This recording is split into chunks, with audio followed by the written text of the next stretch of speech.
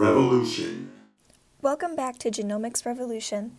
This is Kiara Jeffrey from the 2019 Hiram College Genetics course, hosting this episode on the genome of Pseudomonas aeruginosa strain PA01, which I will call P. aeruginosa from now on. This rod-shaped gram-negative bacterium belongs to the bacteria class Gamma Proteobacteria in the family Pseudomonaceae.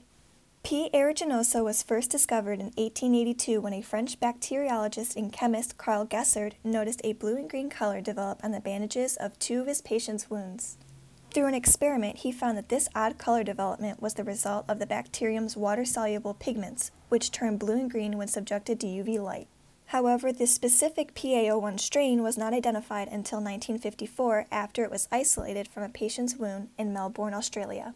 If you noticed, both extractions came from wounds, which is quite common for P. aeruginosa and also a major reason why it's studied. This is because this bacterium is considered an opportunistic pathogen. As a result, it commonly causes infections in individuals with severe burns, UTIs in patients with catheters, and pneumonia in respirator patients. However, it is most infamous for its potentially lethal effect in cystic fibrosis patients. The lungs of these patients are similar to other environments that P. aeruginosa inhabits, like coastal marine habitats, soil, and marshes, and that they contain moisture. This allows the pathogen to grow large colonies in the lungs of cystic fibrosis patients, which could lead to death. In addition to its ability to live in a diverse set of conditions, P. aeruginosa is also resistant to a wide variety of antibiotics and has even become resistant to new ones over the course of treatment. Given all of this, scientists decided to sequence its genome, which has since served as a reference for Pseudomonas genetics.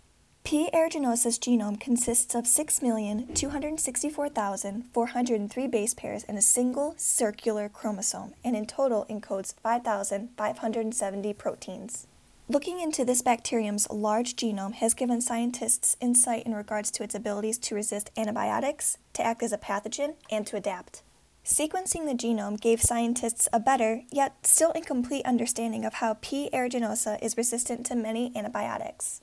The pathogen is able to accomplish such a feat in part due to a combination of naturally encoded and imported resistance mechanisms and mutations.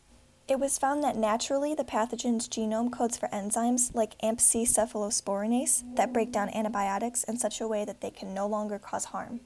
P. aeruginosa also decreases the amount of nonspecific porin proteins coded for and introduces more specific channels for importing essential nutrients, which serves as a way to limit antimicrobial substances from entering. There are also genes that code for components of outer membrane multi-drug efflux pumps that recognize specific antibiotics and pump them out of the cell. This gives its membrane a relatively low permeability to antibiotics. Lastly, it was found that mutations and changes in chromosomes can result in the overexpression of these resistance genes, greatly increasing the bacterium's ability to be such a resilient organism. Another fascinating story scientists were able to piece together from sequencing its genome was one of the mechanisms by which this pathogen affects its host.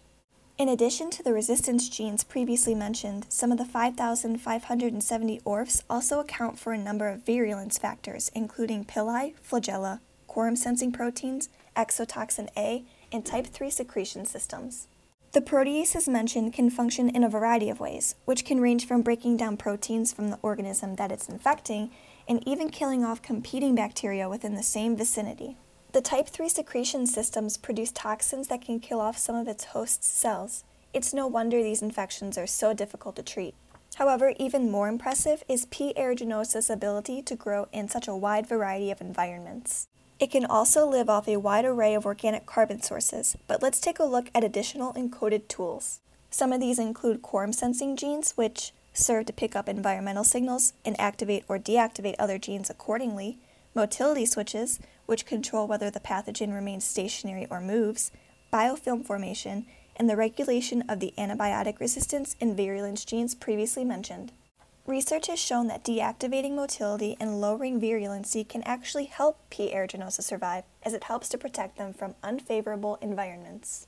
One may think the ability to move from less than optimal conditions would be more advantageous, but it turns out switching off this gene allows the pathogen to form a colonized biofilm structure, which, through a safety in numbers kind of logic, helps prevent damage from the host's variety of immune responses and other competing species.